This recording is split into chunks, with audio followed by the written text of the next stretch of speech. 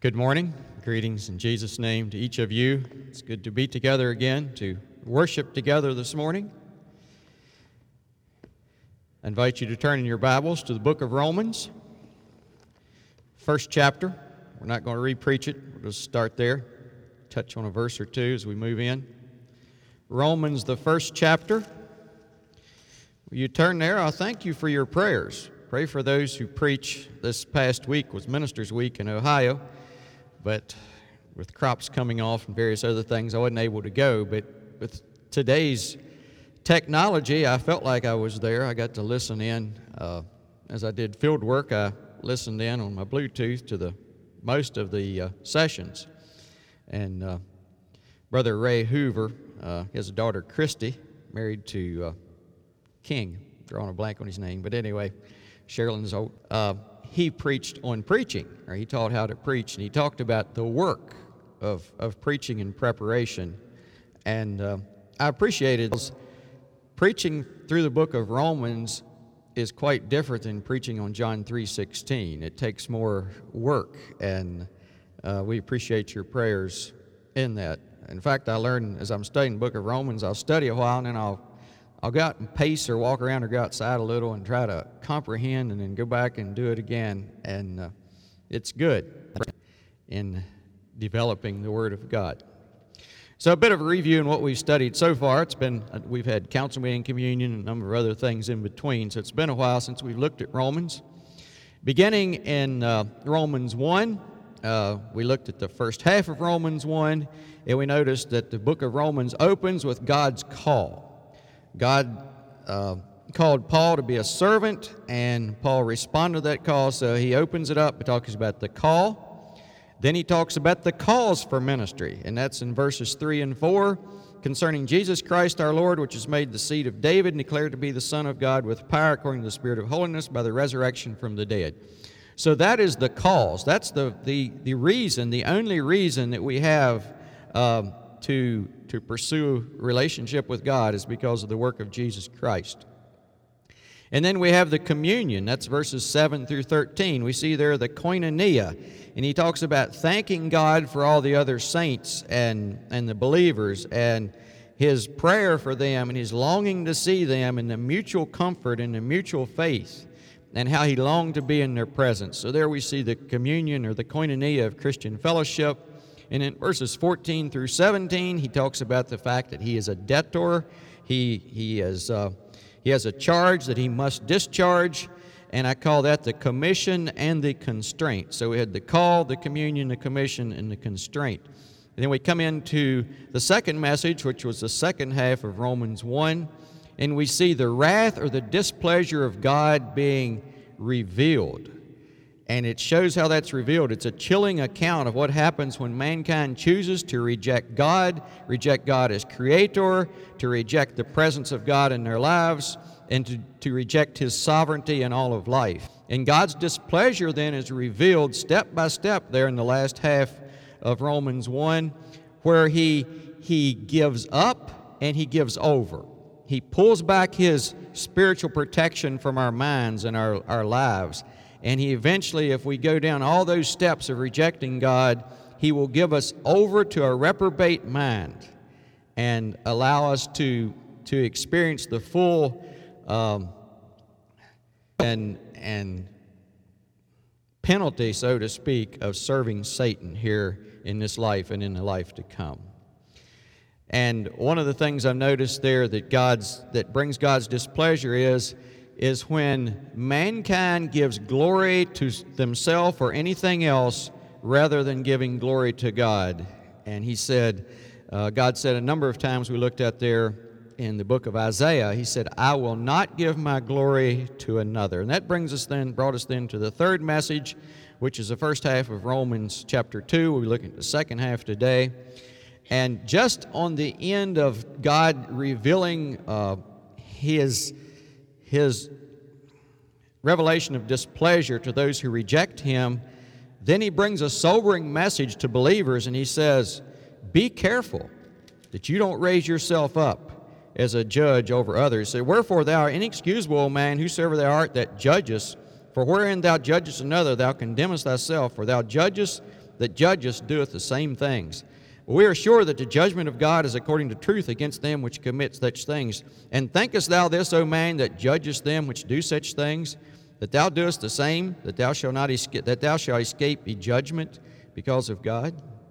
And in verse 4 says, Or despisest thou the riches of his goodness and forbearance and longsuffering, not knowing that the goodness of God leadeth thee to repentance? And we are not the judge. Made it very clear. We are not the judge. God is. And I've just noticed again and again, the level ground. We all come there as sinners. And the ground at the foot of the cross is level ground, and we come there and fall before God at the cross. And we are all equal as sinners before God. And it's interesting here in verse 4 that I've already read.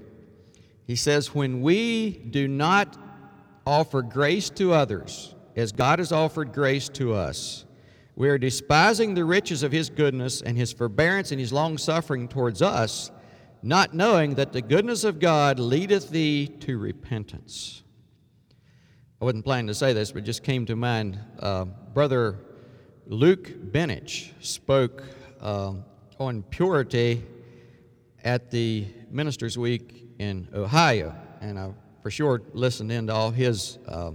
He is a man who was on the mission field and fell into immorality, and he talked about wrestling with this thing. He's now a bishop in Pilgrim, I believe.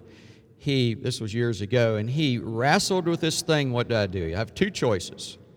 Either I humble myself before God and all the world and come clean, or I try to hide it the rest of my life. Thankfully, he chose to come clean. And he speaks out of that experience. And he said something that was very interesting. Actually, Wolfgang Migiani followed him with 2 sessions as well. And they both spoke on similar subjects. And they both said the same thing. It was really interesting to me and challenging. But Luke Bennett said the greatest inspiration for him to get up and start his life anew, spiritual life, and to walk in victory was the realization of forgiveness. He said the forgiveness that he experienced from his wife, his children, and his church was the greatest inspiration for him to live in victory today. And he used the scripture, to whom much is forgiven, he who is forgiven much loveth much. That was the verse he expanded on that. And that's a challenge to me, and I challenge you to think on that.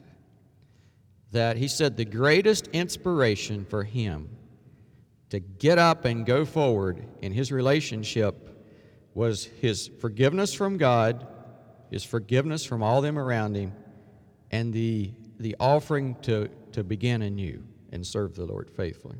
So that was a challenge to me, to offer that forgiveness to those who repent and want to move forward. All right. Today we begin a study on the discourse, on the Romans discourse on the law, circumcision, and God's faithfulness to all mankind, and that will be in the second half of chapter 2. But first of all, I'd like for us to ponder some things. Let's turn off all your distractions and let's think together about a number of questions. And it's helping me as I work through the book of Romans to think on these things. Is God looking for a performance-based obedience and service, or is God looking for a relationship-based obedience and service? Think about it through. Is God looking for a performance-based obedience and performance-based obedience and service, or is he looking for relationship-based obedience and service? Let's think about this. Which is God looking for? Well, maybe you're thinking, what's the difference? Let me explain a little. In a performance-based approach to obeying God, we follow the guidelines for the purpose of receiving something in return. You follow me? If I'm focused on performance, I'm doing it to get something in return. i.e., I am going to attempt to avoid sin because I want to go to heaven. All right?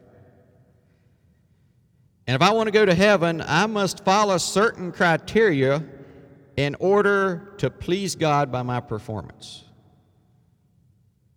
Is that Christianity? All right? On the other hand, relationship-based Christianity says, how can I die more fully to self, love my Savior more, and serve Him better? Let me read a song to you, a very familiar song. 434. 440. Take my life and let it be consecrated, Lord, to Thee. Take my hands and let them move at the impulse of Thy love, at the impulse of Thy love. Take my feet and let them be swift and beautiful for Thee. Take my voice and let me sing, always only for my King. Take my silver and my gold, not a mite would I withhold. Take my moments and my days, let them flow in ceaseless praise. Take my will and make it Thine. I shall be no longer mine. Take my heart, it is Thine own. It shall be Thy royal throne. I just read a hymn of relationship-based obedience. I love the Lord so much for what He's done for me and God that I am giving my life to them, understanding that my life has been purchased by the precious blood of Jesus Christ. And all I can do is nothing in comparison to what He's done for me. So therefore, I give my life in service to Him. So there's the two options that I want us to think about. The performance-based relationship where I don't want to go to hell, so I'm going through this motion to try to get into heaven.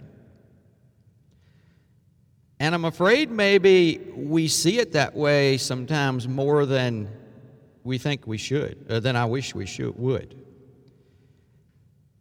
I don't see that as much now as I would have years ago, but you know, you're young, it's time to get out and sow your wild oats and have some fun before you settle down and join the church because, you know, being Christian, that's an oppressive life, and it's just not fun. So you got to have some fun while you're young.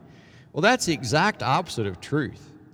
That's sowing seeds that'll haunt you the rest of your life. That's giving Satan a foothold in your life. And no, that's not the good life. The good life is in Christ. Now, another question for you. Would you rather be, as a married person, would you rather be in a performance-based marriage or a relationship-based marriage? Which would you rather be in? Wives, would you rather be in a relationship with your husband where he read a really good book on marriage? It said, good husbands vacuum so many times a week and do this and do this and do this and do this. And your husband is just focused on keeping that law. Yeah, he's performing right. He's doing what the book said a good husband would do. Now, you don't have much conversation, and you really can't share your heart with him because it's all performance, right? Or would you rather be in a marriage where he may be doing these things, but there's koinonia. You're together, and you love being together, and you have good conversation. You can share your heart with your husband, and he cares about you, and he understands. Which would you rather be in? You starting to get the picture here? Right? Merle Burkholder spoke on this at Ministers Week back last summer. That's where I picked up these ideas and developed them from his talk. You see, performance-based says, all right, so you come in and you're tired and you want to sit down in your easy chair in the evening and your wife says, honey, I hate to tell you this, but my kitchen sink, the drain's clogged. In a performance-based relationship, you say, is this a divorce issue?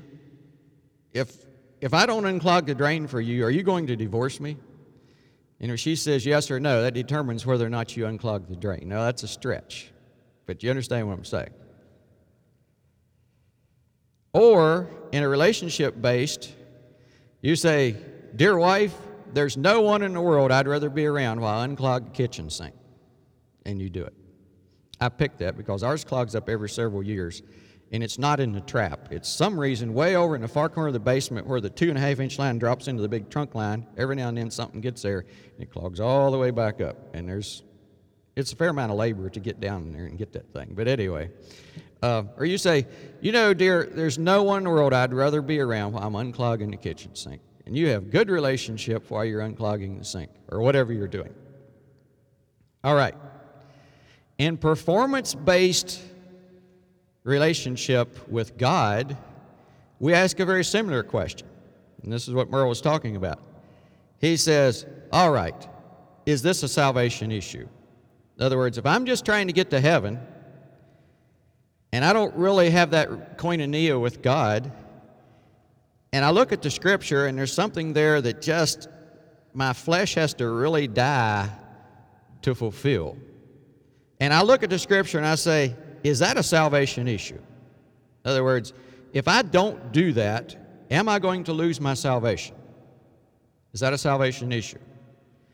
Versus, God, I love you so much. Our Sunday school lesson today, if we love Him, we keep His commandments, that our joy may be full. How can I die more fully to serve you? Example of a lady, it's a true story. She was married twice. Her first husband was harsh and demanding.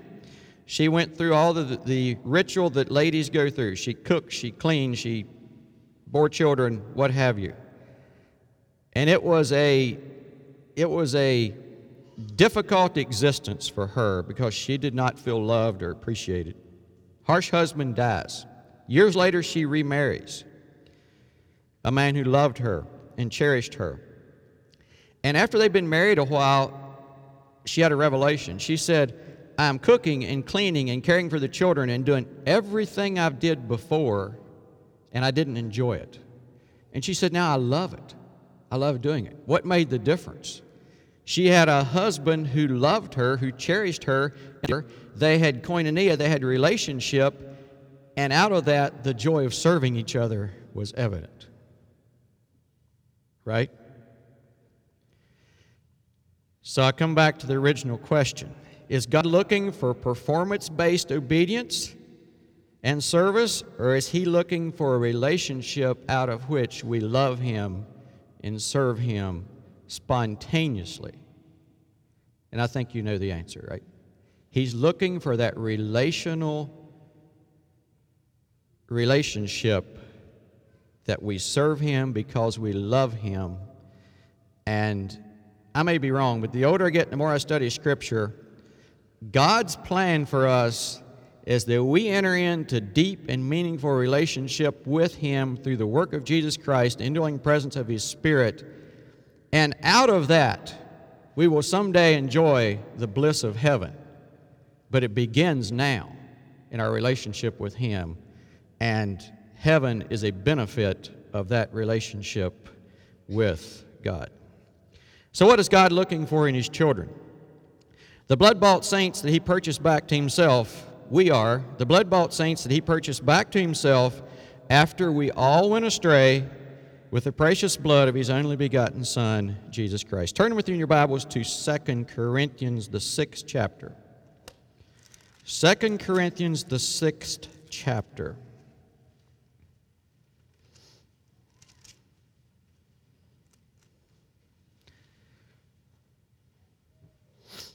We're still working on this question between performance-based and relation-based relationship with God.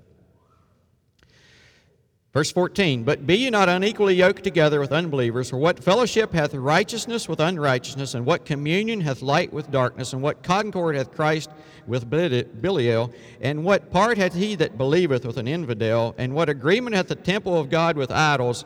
For ye are the temple of the living God, and God has said, I will dwell with them and walk with them, and I will be their God, and they shall be my people. Therefore come out from among them, and be ye separate, saith the Lord, and touch not the unclean thing. I will let you into heaven when you die, and I will be a father unto you, and you shall be my sons and daughters, saith the Lord Almighty. Did I read something wrong? Yes. Notice verse 16. He said, what agreement hath the temple with God with idols? For ye are the temple of the living God, for God has said, I will dwell in them and walk within them, and I will be their God, and they shall be my people. It's developing for us a picture of that relationship-based interaction with God. And in verse 17 says, in light of that fact, wherefore, in light of that fact that God wants to dwell in us and walk with us and be our God and have us to be His people, He says, in light of that, come out from among them, the evil around us, and be ye separate from the evil around us, saith the Lord, and touch not the unclean thing, and I won't just let you into heaven, I will receive you into that close, deep relationship with God. And in verse 18, and I will be a father unto you, and you shall be my sons and daughters, saith the Lord Almighty. I will receive you as a father. What kind of a father? The Father that Jesus cried out to, and He said, Abba, Father, a term of endearment. We get the word Papa from that. And that's why that we obey verse 7, wherefore, or chapter 7, verse 1, having therefore these promises, dearly beloved, let us cleanse ourselves from all filthiness of the flesh and spirit, perfecting holiness in the fear of God. That's why we do that. It's because of the relationship we have with God, the wherefore of that relationship, that we don't want to be part of this evil system of the world around us. We want that Abba Father relationship with God, and we want to walk with Him in close fellowship. We're going to be talking about Abraham here in a few weeks. And the scripture was fulfilled which saith, Abraham believed God, and it was imputed to him, or credited to him, for righteousness, and he was called the friend of God. Abraham was the friend of God, and I found 4 places in the Scripture that refers to the fact that Abraham was a man who God referred to as my friend. So even back in the Old Covenant, those who walked by faith had that close relationship with God versus a performance-based religion. So I think the performance-based thing is religion. I don't see it as Christianity. So, all right, Isaiah 41. Verse 8, But thou, Israel, art my servant, Jacob whom I have chosen, the seed of Abraham, my friend. God speaking through the prophet Isaiah says, The seed of Abraham, my friend, whom I have taken from the ends of the earth, and called thee from chief men thereof, and said unto thee, Thou art my servant, I have chosen thee, and not cast thee away. Fear thou not, for I am with thee. Be not dismayed, for I am thy God. I will strengthen thee, yea, I will help thee, yea, I will uphold thee with the right hand of my righteousness. So here we see God and Abraham and Abraham's descendants here he's speaking to through Jacob, his people and relationship. And he said, I will be with you, I will uphold you, and my righteous hand will be with you. So if I've studied and meditated in the book of Romans for a number of months now, working towards this and in this thought keeps coming to my mind. If we approach the book of Romans from a performance-based religious perspective, we're going to struggle, I believe, to fully understand it and comprehend everything it has for us. Because that's not what God is looking for. If we approach it from a performance-based religion perspective. See, God called a people to follow Him and to be a witness for Him with the goal that all people would see His goodness through the lives of His chosen people and as a result be drawn to seek God. God wanted the nation, the children of Israel, the descendants of Jacob, to be a people that He could show His presence and His power and His goodness and His righteousness through them. that people would be drawn in and understand there is a God in heaven. Being part of God's people was and keeping the law. God chose these people to impart to them His law. And He chose them to receive and also to attempt to keep the law. But if keeping the law apart from a loving relationship with God became the focus, then the whole purpose for being a called out people is lost. Let me say that again. If keeping the law apart from a loving, obedient relationship with God becomes the focus, then the whole purpose of being a called out people is lost. If you follow what I'm saying. How many times did God chide the children of Israel in the Old Testament? He said, "You honor me with your lips, but your hearts are far from me." So they were not representing Him well to the nations around them. And we will not represent God well to the people around us if we have a performance-based focus and not a relation-based focus on God. And obedience that flows out of love and adoration and appreciation for all that He has done for us. The book of Romans reminds us repeatedly that to be a child of God outwardly, we must first become a child of God inwardly. And that's where we'll finish up today on that thing. Now, you'll find this interesting. I mean, meditating, I referred to Brother Merle Burkholder talking about this, performance-based versus relation-based in his talk. I'll just let you see if anyone can guess. What do you think his subject was the day that he laid that out? What do you think he was talking about in his subject that day? Nelson Showalter, do you know? He was talking about upholding our brotherhood agreements. Oh, that was really interesting. He said his assignment was to challenge the Mid-Atlantic Conference to be a faithful church in the future as they continue to grow and expand. That was his assignment for the week. And he was saying that if we're asking the question, is this a salvation issue? If it's not, I'm not going to do it. We have moved into performance-based church, and we have left the loving relationship with God where I'll do anything to serve Him and to bless the brotherhood. But that's another subject for another day. But I just thought that was interesting there as he laid that out for us. All right, Romans chapter 2 and verse 11.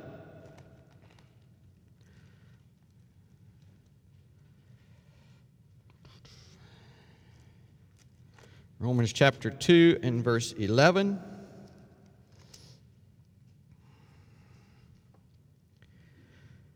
For there is no respect of persons with God. That's the verse we ended on last time. That's the verse we start on today.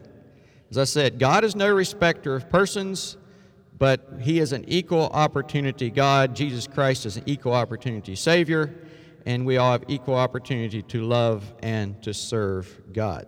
Now, verses 12 and 13. For as many as have sinned without the law shall also perish without the law. Sinned in the law shall be judged by the law. For not the hearers of the law are just before God, but the doers of the law shall be justified. Now, it's interesting that, was it Martin Luther who liked the book of Romans, but he said the book of James was straw, I believe. Well, I'm finding as I study the book of Romans that the book of James complements the book of Romans. It really does. It really complements the book of Romans.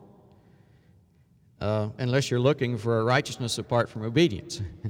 The book of James tells us not to be hearers of the word, not to be hearers only, but be doers of the word. And he says, if we hear the word of God and it doesn't change our lives, we're like a person who looks in the mirror and forgets what we looked like and goes back about his daily day. So the call is that we are to be doers and not hearers only, and that's for everyone. Verses 14 through 16. For when the Gentiles, which have not the law, do by nature the things contained in the law, these having not the law are a law unto themselves, which show the work of the law written in their hearts, their conscience also bearing witness, and their thoughts the mean, while accusing or else excusing one another, in the day when God shall judge the secrets of men by Jesus Christ according to my gospel. Let me read those verses in another translation. Verse 14. Indeed, when the Gentiles who do not have the law do by nature the things required by the law, they are a law for themselves, and even though they do not have the law, since they show that the requirements of the law are written in their hearts, their conscience witness, and their thoughts now accusing, even defending them, this will take place on the day when God will judge men's secrets through Jesus Christ, as my gospel declares. How many of you have ever observed in a little child who's way too young to understand the Ten Commandments feeling guilty when they know they did wrong? You ever seen that? This little tot, junior or junioretta, may have told the untruth or stolen something or did something, and they're way too young to understand the Ten Commandments. But you know from that child's action that their conscience is in there working, right? How did they know they did something wrong? How did they know that? I was talking to a brother once who was doing mission work in Asia or Africa, I'm not sure, and they went way back into the tribal people back there. And guess what they found when they got there? The women had long uncut hair, and the men had cut hair. Who told them to do that? They didn't know there was such a thing as a Bible. How did they know that? It's because God has written in our hearts some very basic concepts and laws. And that's what it's saying here. It says, when the Gentiles are unbelievers who do not have the law given to them, they'll do things that are required in the law. You'll see them doing it because God has instilled in them a knowledge, somewhat of a knowledge of right and wrong. And I don't fully understand how that works, but that's the way it is. And he says, even though they don't have the law, but they keep it because it's written on their hearts, their conscience bearing witness. So, okay, God's given a conscience that has an understanding of right and wrong, and their thoughts now accusing, even defending them. So he's saying, and I don't fully understand this. I should have gotten Nelson up here to preach. I didn't see him until I already gotten up. But verse 16, that on the day when God will judge men's secrets through Jesus Christ, I believe there's going to be credit given to those who do what God has laid on their conscience, even though they didn't have the law. I'm not saying they're going to heaven. I'm not saying that. I'm saying that God is saying, I will honor people who honor me, even if they do it in ignorance, without fully understanding the concept of my righteous decrees. And he's saying that as a challenge to these descendants of Jacob. He's saying, these people just are following their conscience and doing what's right.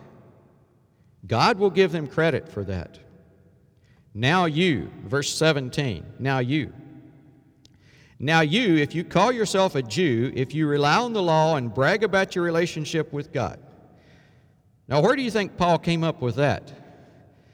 Did Jesus ever offer salvation to a group of people and they said, we don't need you? We're children of Abraham. And we've never been in bondage to anyone. I think that's one of the silliest verses, or it's one of the silliest things that the Jewish people ever said to Jesus. They'd been in bondage in Egypt.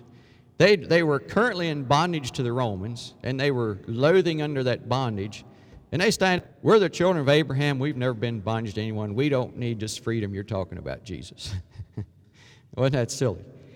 But he's saying, and he's no doubt, this thought process was still in the minds of these people he was writing to, that, like, we have a relationship with God. We're descendants of Abraham. We don't need this Jesus Christianity that you're talking about. Verse 18, if you know his will and approve of what is superior because you're instructed by the law, if you are convinced that you are a guide for the blind, a light for those who are in the dark, an instructor of the foolish, a teacher of infants, because you have the law, embodiment of knowledge of the truth, then you who teach others, do you not teach yourself? So he's writing here in this letter to these Jewish people, and he's saying, yes, you call yourself a Jew. You brag about your relationship with God, your lineage, your heritage, whatever. And he said, you even teach others how they ought to live. Okay? You're teaching others. And you view yourself as a guide for the blind, a light for those who are in the darkness, an instructor of the foolish, a teacher of infants, because you have the law, you have it embodied, you understand it, you know it, and you feel like you have the truth. And he says then in verse 21, then you who teach others, do you not teach yourself? And you preach against stealing, do you not steal? And you say to people, you should not commit adultery, you commit adultery. And you abhor idols, do you rob temples? And he goes on and challenges them in this, that you are teaching, you are instructing, you're saying that you have understanding, but then he asks all these questions. Do you commit adultery? Do you commit sacrilege? Do you worship idols? Do you break the law? Are you dishonest? He says, if you're doing that, and you're not living up to what you teach, we have the same problem that David acknowledged when he sinned with Bathsheba in verse 24, for the name of God is blasphemed among the Gentiles through you. And that's a challenge to us, and we talked about that in our Sunday school lesson today, and I appreciated our discussion there, that we can bring reproach to the name of God, the cause of God, and the purpose of God if we don't live up to the expectations of what the unbelievers around us know and understand that a child of God should live up to. And now we drop into verse 25. We switch from the law into a certain aspect of the law now. Back up here. Yeah, let's talk about a certain aspect of the law now. He starts talking about circumcision. And that was something else that they felt quite good about. They were the people of circumcision. For circumcision verily profiteth if thou keep the law, but if thou be a breaker of the law, thy circumcision is made uncircumcision. Therefore, if the uncircumcised people keep the righteousness of the law, shall not his uncircumcision be counted for circumcision? And shall not uncircumcision, which is by nature, if it fulfill the law, judge thee, who by the letter of circumcision dost transgress the law? For he is not a Jew which is one outwardly, neither is that circumcision which is outward in the flesh.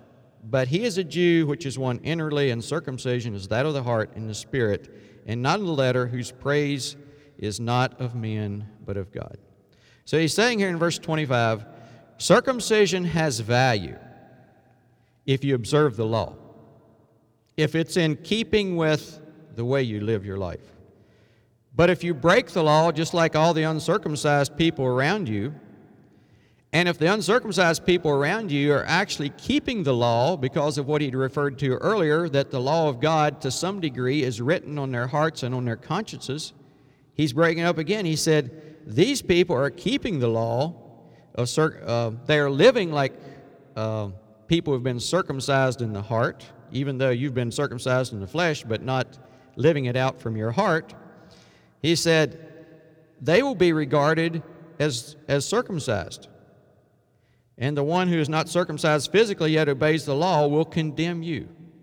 And Paul keeps coming back to saying, look, these unbelievers who are observing your life, if you're just doing this performance-based thing and you're not truly living it out in your heart and in your life, and those around you are observing that you're not living it out in your heart and life, they will stand up in condemnation to you because they are living a better life than you are simply by following the written code that's laid upon their heart and through their conscience. And in verse 28, we wrap it all up here. The conclusion. It has to start inside. He said, a man is not a Jew. He's not a descendant of Abraham if he's only one in outward appearance, or outwardly. Nor is circumcision merely an outward ordinance that they kept, and a physical thing. He says, verse 29, no, a man is a true descendant of Abraham, has embraced the faith of Abraham when he is one inwardly. When he's cleansed from inside, when he's changed, when he's transformed by the Spirit. That's how that transformation takes place. Not by the written code, not just because he's following a written code, a performance religion, but because the heart has been changed and the old fleshly nature, the old man has been cut off. Yeah, we always deal with the nature, but the old fleshly old man has been cut off and put away. And he says, if you're living that life, you will be praised, but your praise will not come from men, your praise will come from God. And that's what we want for our lives. We want to live a life that is pleasing to God. And it begins with the circumcision of our heart, the changed life, the purged life through the Spirit and the work and the blood of Jesus Christ. And when that is a reality in our lives, God will be praised, souls will be pointed to God, and lives will be changed as they respond to the reality of God's call to righteousness in their lives. A righteousness that is by faith, that results in a personal relationship in obedience to God. Can we have a song?